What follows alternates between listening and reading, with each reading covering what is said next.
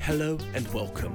I'm Clayton M. Coke, and I'm also the host for The Cash Flow Show, the radio show that's disguised in the shape of a podcast, but with so much more. Every week we'll be interviewing someone inspiring from the business world and finding out how they started in business, what their trials and tribulations were, and how they intend to grow their business in the future. We will also be finding out about what they do in their spare time, as well as asking them to pick a book, a film, and a favourite single or album, and to share their reasons for doing so. So why not join us at The Cash Flow Show? It's not just a radio show, it's a whole new way of doing business. The Cash Flow Show, coming to you from the city of London. Real people, real business, real talk. Hello and welcome to The Cash Flow Show. There are not as many confusing areas of business as that of insurance, but today we will have that demystified for us by Jason Cobine, co-founder of Cobine Carmelson Limited, insurance that does what you want it to. Welcome, Jason. Really pleased to have you here. My pleasure.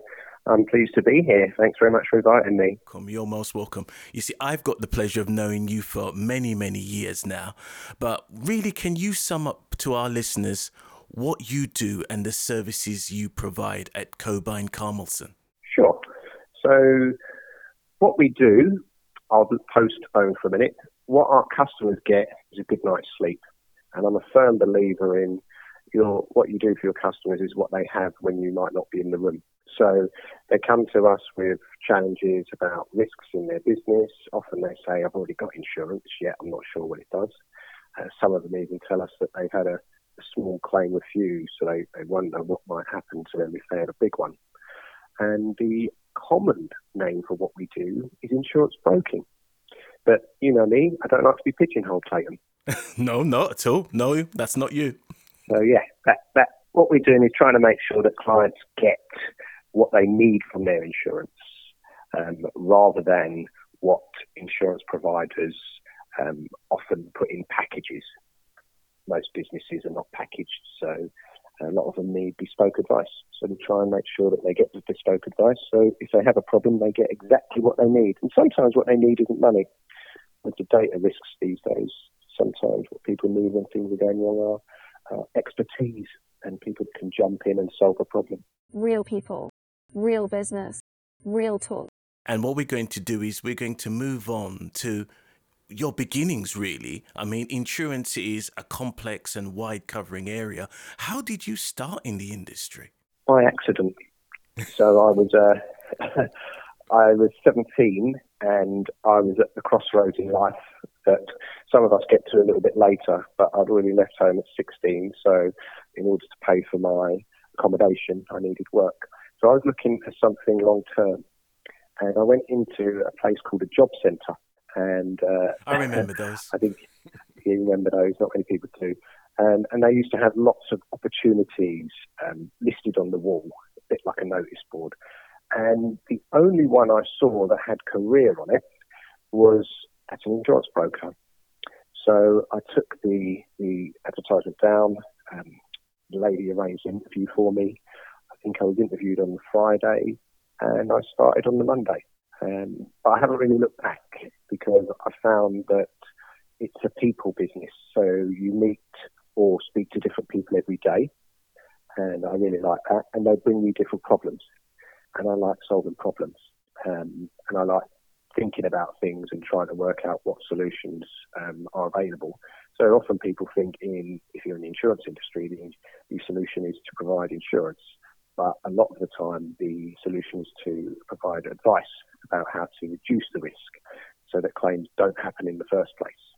And that's something I really enjoy doing. When did you realize that insurance was a career for you, but necessarily working as an employee wasn't necessarily going to be the path that you would take? When did that occur? Interesting. It's a very good question. And I hope the answer isn't too long-winded. No. At the beginning, I was a pure employee. Even my Twitter handle says London's last tea boy, because I believe I was. I actually, when I first got the role, they said, you'll be making the tea. And that was true. And then I graduated. I learned to open the post and then started to deliver post. And then slowly but surely I started to understand the business from the ground up. And it is all about people, which is why making the tea wasn't the worst introduction, because it allowed me to get to know everybody, get to know whether they were demanding, get to know whether they didn't mind if they had sugar or not, or if you forgot to put the sugar in, they'd say no problem. Where other people, if you forgot to put the sugar in, there was a big problem. So you started to learning about different personalities. So it was a good grounding. So I was employed for 3 years, and then we set up a partnership. So I was very lucky. At quite a young age, I was invited to be a director, and I grabbed that opportunity with both hands because it seemed too good to be true at the time. I was 20. So I didn't feel I was employed at that stage. I felt I had more choice, and we were working out which direction the business was going to go together. And then 10 years later, I realised I'd been commuting because that position was out in Reading, and I was still living in London and commuting. It was easier than most commutes because I was going against the traffic. But after 10 years, I felt I'd done enough of that, and I wanted to work in London. Now, having been a director and making decisions and having some choice in the way things go, it was a bit of a challenge then going back into employment, because I worked in sales forces, not sales force, but in insurance sales departments in London. Right. And therefore I was having to toe the line. And it was during that period, I think it was a 6-year period, I realised that the challenge wasn't necessarily the company I worked for, it was the leadership. So if a good leader left and a bad leader took over, things changed and people got miserable and upset and were no longer engaged. And that's when I started understanding more about the culture of the business. So a culture of a business can be pointing in one direction, but the wrong person who's taken on board, and a lot of the time they try and manage people or boss them around, and they're often called bosses or managers. So they're not leading, they're managing and bossing, and they don't realise that that doesn't help the employees to engage. And so I left, and I realised I was probably unemployable at that stage because I'd had a run of a couple of managers who were bosses and managing, and a lot of them were micromanaging. And I realised that that was probably a way to work in some places, but it certainly didn't work. It produced very poor results in departments I was working in. So realising that I'd had challenges with the last two people who were placed above me, I thought, well, the last two companies I've worked for have been acquired, and if I move to another one, they could possibly be acquired again by the same company. So I might as well do it myself. And whilst that was scary, it was also very exciting at the same time. So, mixed emotions, but obviously you look back and you're very glad that you did it. So you've decided now to break away and not sort of get yourself into a situation where you are ultimately moving from role to role and then finding out you're being taken over by the same person each time. What were your biggest hurdles going independent? Oh, okay. So whilst I already had relationships with clients from the business where I was a director, I was still involved in that business. So unlike most salespeople, I didn't take my clients with me. Also, the business I'd been with in the few years since then, I was under quite strict covenants. And one of the companies I'd worked for was an American company, and they had a really interesting practice. So when I told them I was thinking of leaving, they gave me 4 copies of a particular letter. They said, one's for you and one's for you to bring to each interview. And it was a really harsh letter, from definitely Americanized. And it was basically saying, if you take this person on, the covenant goes to you as well as them. So could you, I'm going to stop you there if I may. Could you explain to people who probably don't understand what a covenant is? So the proper description, if I'm going to use the proper description, is restricted covenant. And it basically means that you cannot take business or clientele with you to your new role. And it basically says that you will be sued if you do, and legal action will definitely be taken, not only just against you as an individual, but against your previous employer.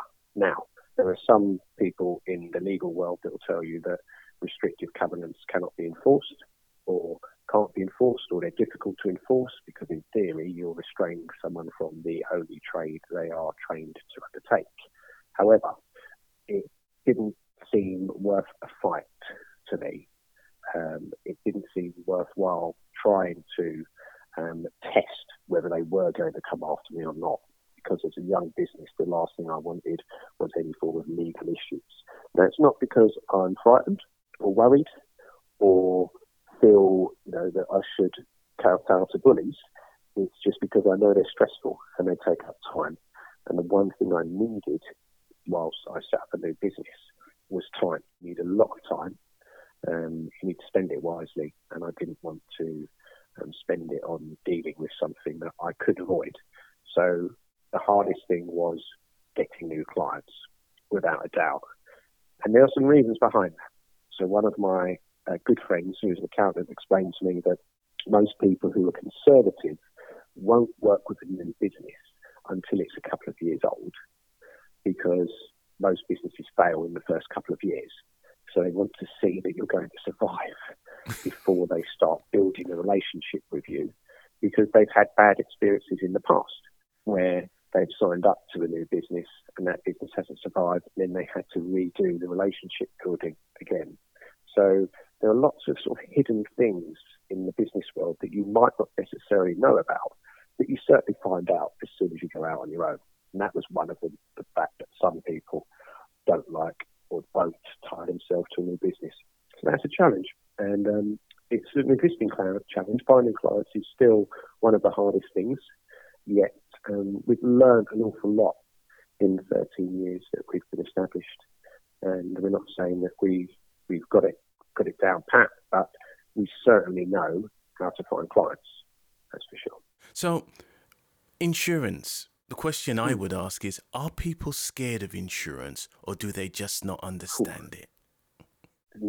Okay.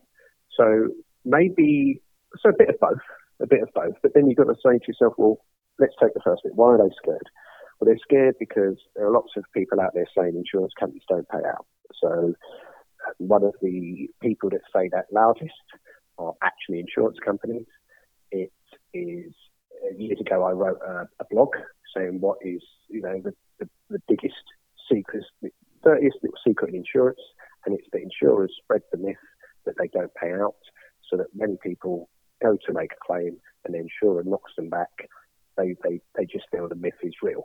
So they think, I've heard that they don't pay out. And then they don't push the insurer. They don't challenge the insurer. The insurer's probably using the bit that makes it complicated, which is jargon in their contracts. So if people don't understand the contracts, they would normally go to a lawyer and have them interpret it. The beauty about an insurance contract is you don't necessarily need a lawyer to interpret it. A broker can help you do that because they're well versed with them. Whilst they may not be qualified to tell you, the law, they're certainly experienced enough to tell you what the clauses in insurance contracts mean. So I'd say a bit of fear. People don't want to make claims because they've heard that they don't pay out. Sometimes when they call claims departments, the questions they're asked make them feel awkward, make them feel bad. Some people have told me they felt like they were being treated like a criminal. And that's just terrible questioning and a terrible question set that should never be used, but it clearly is.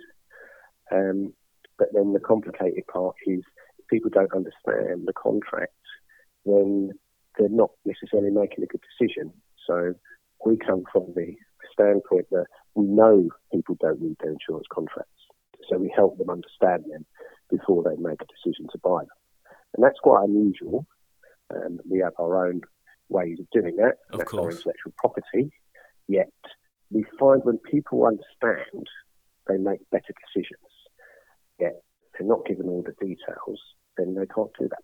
And I wanted to ask, how important is full disclosure in a business insurance context? Yeah, it's ultimately important. Ultimately important. But I'm going to show my age now as well, before I get to the main point. So most people's first experience of insurance is car insurance. It's the first real thing that they need to insure. And this will resonate with a lot of people out there. And we might not be the first people to have said it. But imagine this. The first experience of insurance is car insurance. And it's horrific for the buyer. It's hugely expensive. It's normally more than the value of the car. Okay? And that's per year. And people don't understand it. And they can't understand because they're saying, well, I'm buying this thing to protect something worth £500 and it's costing me £1,500. And that's because, as most people who have never had an accident, we all imagine that they're the best drivers in the world. And no one wants to admit that they could be better at driving. And that's why you have so much road rage, as well as the problems with the fact you might lose your no-claim bonus. So they're buying a car for £500. They've been forced to buy this thing that they don't think they need, because young people aren't going to imagine they're going to have accidents. Otherwise, they wouldn't get in the car in the first place. So they can't imagine that they're going to cause an injury, which is why car insurance is so expensive. And it's not explained to them that the reason this premium is so high is because the last batch of 18-year-olds actually had accidents. And now you're paying the premiums based on the accidents that happened last year. So it's ultimately unfair. But how can you work out premiums based on the current crop if you're not measuring their driving? Telematics might change that, but not everyone is getting telematics in their vehicle. So it's a duress purchase.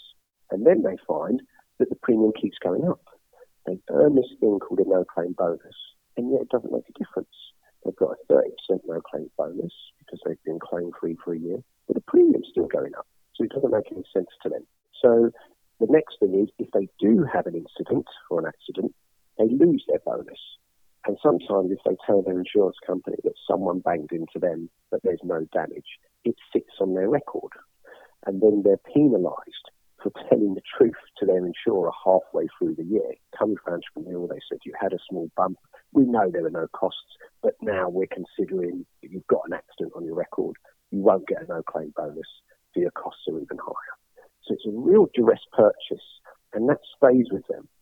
So then until they purchase an insurance from someone who enlightens them as to why it's so expensive or why their car insurance was so expensive and what the value is in them purchasing their home insurance or the first insurance for their business or maybe the fifth policy that their business has required, until someone explains exactly what they're getting, they will always see insurance as a generic heading as expensive. And people don't explain what they're going to get from it, then they will never know. So it's always a duress purchase until they understand exactly what they're getting. And a lot of the time, that doesn't happen until they make a claim. So imagine they call their claims department and they get treated like a criminal. Just continues the perpetuated myth that insurers don't pay out, and it makes people feel uncomfortable. So it's not surprising at all, Clayton. During the pandemic, insurance was under the spotlight quite a bit, especially in relation to the claim that a number of businesses made regarding the business interruption insurance scheme. Can you say what you think your take on all of that was? Sure. Well, many businesses buy business interruption cover. So if it wasn't explained to them that it didn't cover pandemics or it didn't cover illnesses, then of course they would expect some payment for such a national and international, in fact global problem. So the challenge is maybe they didn't have the products explained to them very well in the first place. So they assumed, and it's right for them to assume, because if it says on the cover of an insurance policy, comprehensive, or if you open the pages and you see a section that says all risk, then those two phrases mean things to people. If you've got something that's comprehensive, why would you read all 80 pages of it? Yeah, the challenge is, these are buzzwords. These were dreamt up by marketing people. So there's no such thing as comprehensive insurance. There's no such thing as all risks. If you open the all risks section of a policy, there will be a page, if not two, if not more, of exclusions. And when you get to the second page of exclusions, it will then go on to say, now go to page 36 and read the general conditions that apply to this and the rest of the policy. But people haven't done that because the full sense of security that the words all risks or comprehensive gives them is compelling. Also, it's useful because if they see it says all risks or comprehensive, they won't open it because they've got clients they want to speak to, not documents that will bore them to tears. Yeah. And let's face it, most of us don't open the documents. As I said earlier, we understand that, so we talk to people about what the contents are. So a lot of people thought that they had insurance and they made a claim. Then the insurance industry did the thing that I mentioned quite early in this conversation. They spread the myth, we don't pay out. There were insurers, I won't name them, even though I'd love to, that went out publicly and say, we don't cover pandemics, and those insurers are making payments as you and I speak. They managed to delay them, and they're still delaying them in some cases, and some of the excuses that they have come up with are totally crazy, absolutely crazy. But they're now, because they've said we don't pay for pandemics publicly, a lot of them are trying not to pay for pandemics, even though some insurers forgot to exclude pandemics, others forgot to exclude infectious diseases. So they're on the hook and they are going to pay out. But unfortunately, most people had bought policies that did have exclusions, but they didn't know about those exclusions because it had never been explained to them. And most people, if a restaurateur sees a policy that says restaurant insurance, why wouldn't he buy that? Of course. It seems, the fact is, unfortunately for them, the restaurant insurance, if you took the cover off, it's the same one that's sold to a different policy, different type of business. It just has a different cover. Now, the regulator has belatedly said they're doing something about this, yet it's going to take ages for that to actually be embedded. And the way insurers are going about trying to be clearer about which sectors they are able to cover, they're not going about it a very good way. Instead of saying, okay, these are the lines of business that we want to do. We want to work with restaurants, we want to work with designers, or we want to work with football clubs, or we want to work with lottery companies. They tend to be just saying, well, we're only working with this sector now, and then they stop helping all their other policyholders. We've had a number of people contact us in the last 2 months who have been told by their insurer that they have to find a new insurer, and they've only got 7 days till their policy expires. So whilst the regulator is trying to do a good thing, it's trying to say stop selling things to the wrong people, or stop selling things to sectors where you don't have expertise. And the insurance companies are going to knee-jerk reaction and go, oh, quick, let's have a look at what we've got. We shouldn't have done that 2 years ago. Right, quick, tell them that we're not doing it anymore. So that's creating issues of so. So unfortunately, it's crazy. Sometimes the insurers listen to the regulator and don't seem to be doing what they're saying. And then other times they do a knee-jerk reaction and throw the baby out with the bathwater. Do you think that particular court case that was launched by various businesses damaged the insurance industry in the minds of the public? So you probably hear me sigh hugely. Hugely. It was, to be honest, some of the things I've seen from insurers are nothing short of disgraceful. And if they were on the front page of the newspapers, then people would understand exactly how badly it can be if you don't get the right contract of insurance for your business. So the delays that the court hearing caused, it was roughly 18 months, and it means that claims that should have been paid were put in abeyance for 18 months because the insurers were saying, well, we've got to wait to see the outcome of this court case. So some businesses would have folded because there was a court case. So overall, it's been an absolute disaster. And whilst I have a very healthy respect for our regulator, the Financial Conduct Authority, unfortunately, the case seems to have played into insurers' hands. And that isn't what I would call a fair outcome. So just to give you an example, imagine that the court case came up with 5 points of agreement. Some of the insurers, or they appoint loss adjusters to deal with claims, are arguing and sort of, how can I put it, misconstruing those 5 points. So you think, this was in the court case, this was agreed. How can you possibly be doing the opposite? So it hasn't produced the outcome that we would have liked. It has damaged the industry, immeasurably. It will take years to undo the damage. I'm not sure insurance will ever recover, because there are a lot of people out there who now believe that no insurance is worth the paper it's written on, and that's not the case. We see claims being paid every single day. We see businesses who had serious problems recover and go on to thrive.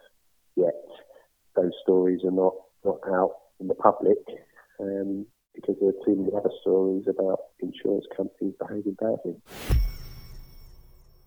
Insurance companies, and in particular Cobine Carmelson, I mean, you've been going for a few years now. What do you see the future for your business within the industry? Well, our biggest challenge is recruitment. 2 reasons. It's always interesting to find the right people, but we want to encourage the right people to stay with us a long time. So recruiting the right people and then keeping them is always the biggest challenge, I feel. So that will always be our challenge going forward, finding the right people. We're always looking for good people. Insurance companies are out on their own.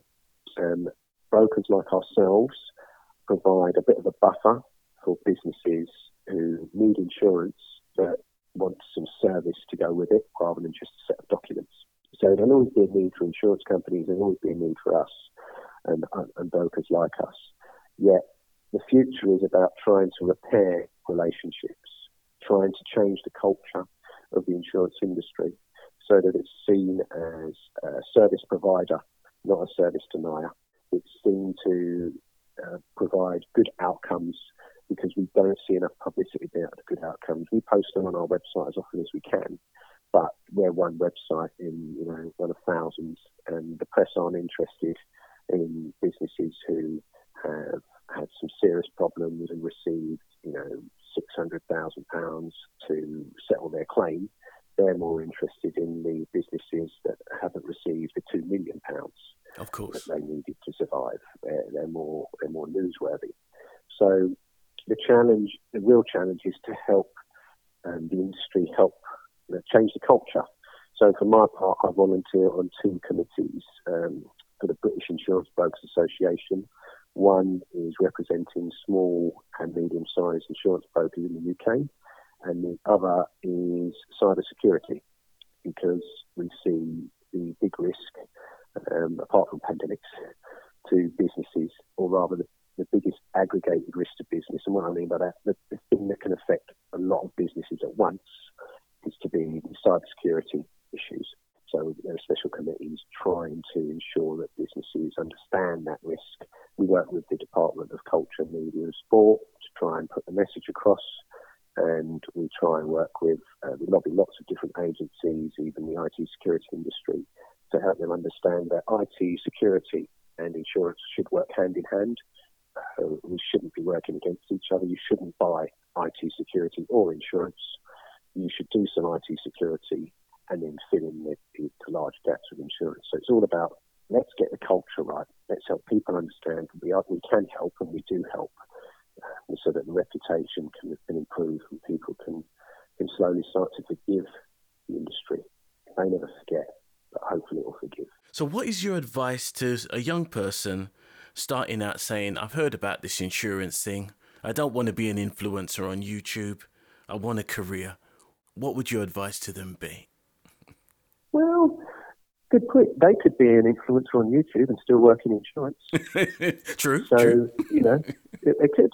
This is the challenge, you see, that all these roles that young people want can be fulfilled in the insurance industry. Right. That's not a route that the door isn't held wide open for them. They're not encouraged to apply.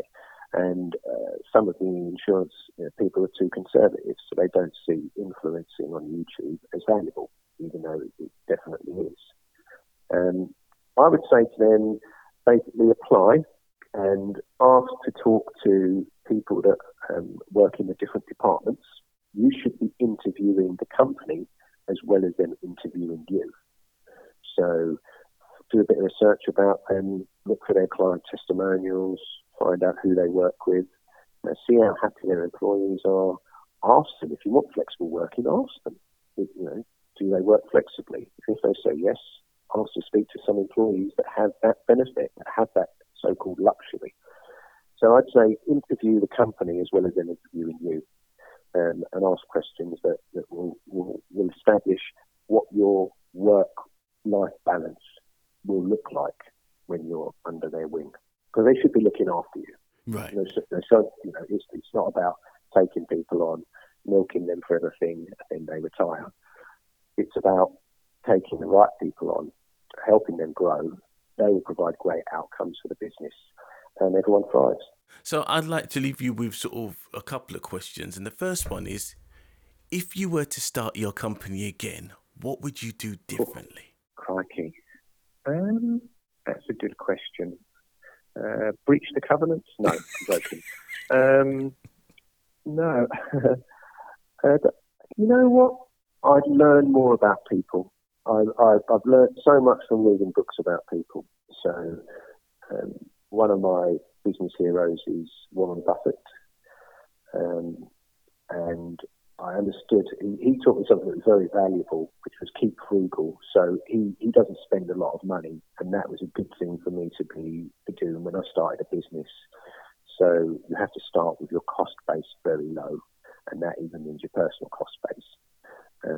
So that's he was a good insight for me. So I'd say read books about people rather than business. I'm not saying don't do any business book, but read books about people, successful people, and what their trials and tribulations have been. What would I definitely do differently? I don't know.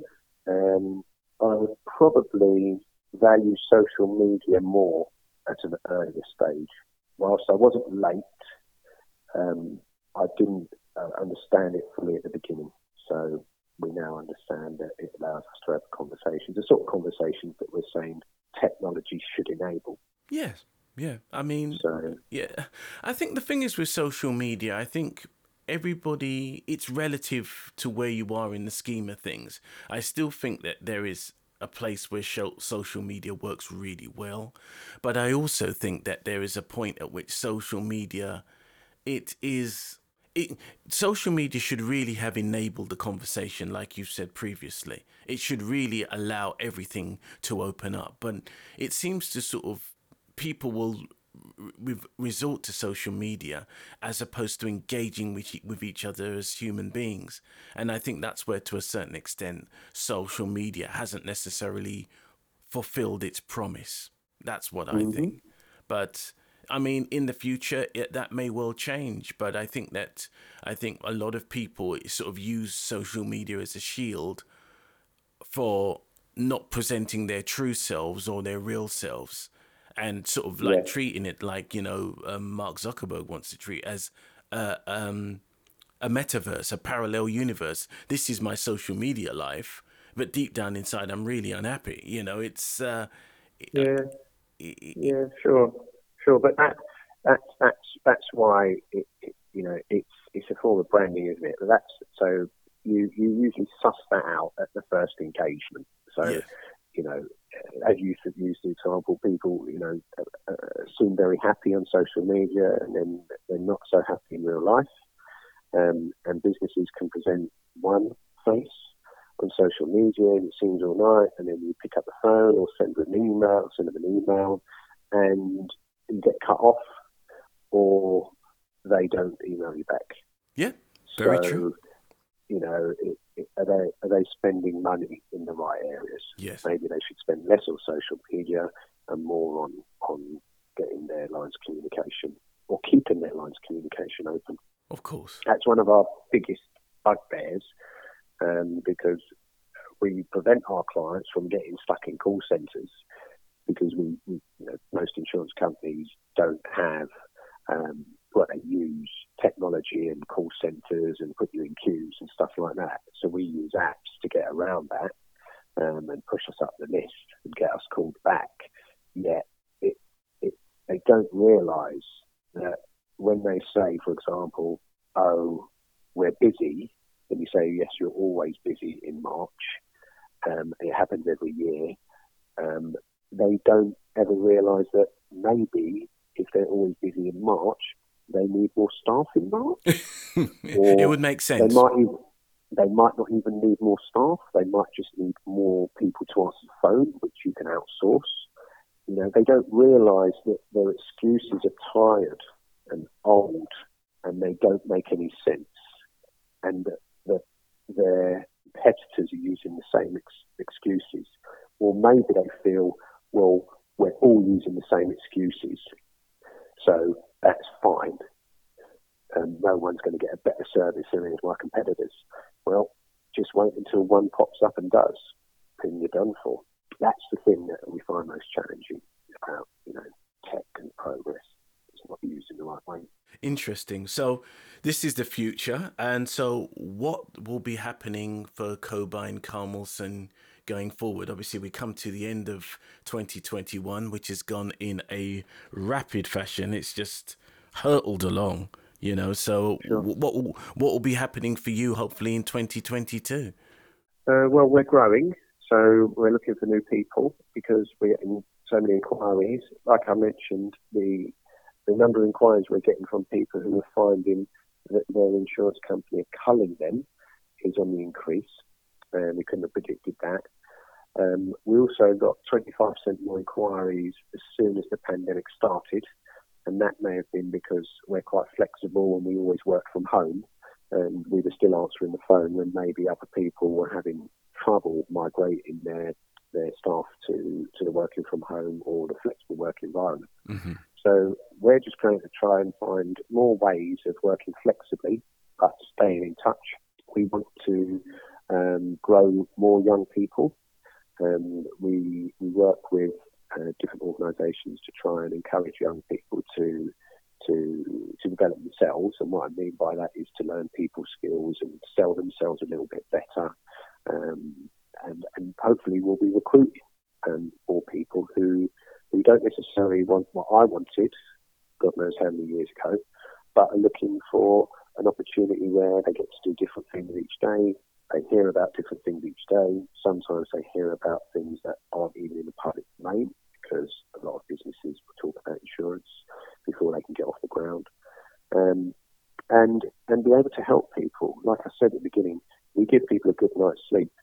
If helping support people, and let's face it, businesses are usually occupied by people. There are lots of people in the business. If you feel like you want to help people, and you feel you want to understand people better, and you want to help them when times are tough, then maybe insurance is an industry for you to get into. Okay. But it's also there for people who are highly driven. It's also, doors are open for people who are highly creative, and doors are also open for people who want to sit in the background and avoid the limelight, because they manage to put in all the fantastic tech that keeps everything else working. Excellent. So, yeah, we're looking forward to grow and giving people opportunities that helps them grow and us at the same time. Well, so if we've got other businesses that are basically looking to get that good night's sleep, which is incredibly important, how do they find you, and how do they contact you at Cobine Carmelson? Okay, so a good night's sleep is basically an opportunity for all. We know lots of businesses who were fine when everything was going well, but the stress when they had a small problem that wasn't correctly dealt with, that's what made them realise that I need better service. So if people are looking for a good service in the good times and when times are tough, then they can contact us on the phone, which is 0207 371 2812, or visit our website, which is www.cobinecarmelson.com. Both of those are the best ways. If you go to the website, you can send us an email by going to the contact page. And you'll also find me on Twitter. So my views are my own, not necessarily those of the company. they're often intertwined. And you'll find me on LinkedIn as well. So look for Jason Cobine, Cobine, on LinkedIn or Twitter, or on Instagram, it's Cobine Jason. Excellent stuff. And that's us. Brilliant. Thank you very much, Jason, for joining us. Very much. We really, really appreciate that. We've come to the end of the Cash Flow Show for today, but I would like to say thank you to our guests for taking the time to share their knowledge, wisdom, and insight. If you loved what you've heard on this week's episode, please head over to Apple Podcasts or Spotify Podcasts and leave a 5-star review and feedback, as it really does help. Whilst you're there, listen to some of our other episodes, which you are bound to enjoy. We want to make this the go-to podcast for entrepreneurs wherever they are in the world, and spreading the word really is the best way to grow our show and our community to achieve greater things. Be sure to join us next time for real people, real business, real talk. Hey, Cashflow crew, if you've ever wished that you could highlight episodes Kindle style and share specific moments, you can now do so using the clever.fm app. In addition, you can filter episodes by tags, transcribe our episodes live, and click on links to things like books, articles, or definitions as you listen along. Download the app on iOS or Android by going to clever.fm and listen to the Cashflow Show for an enhanced experience. We'll see you there.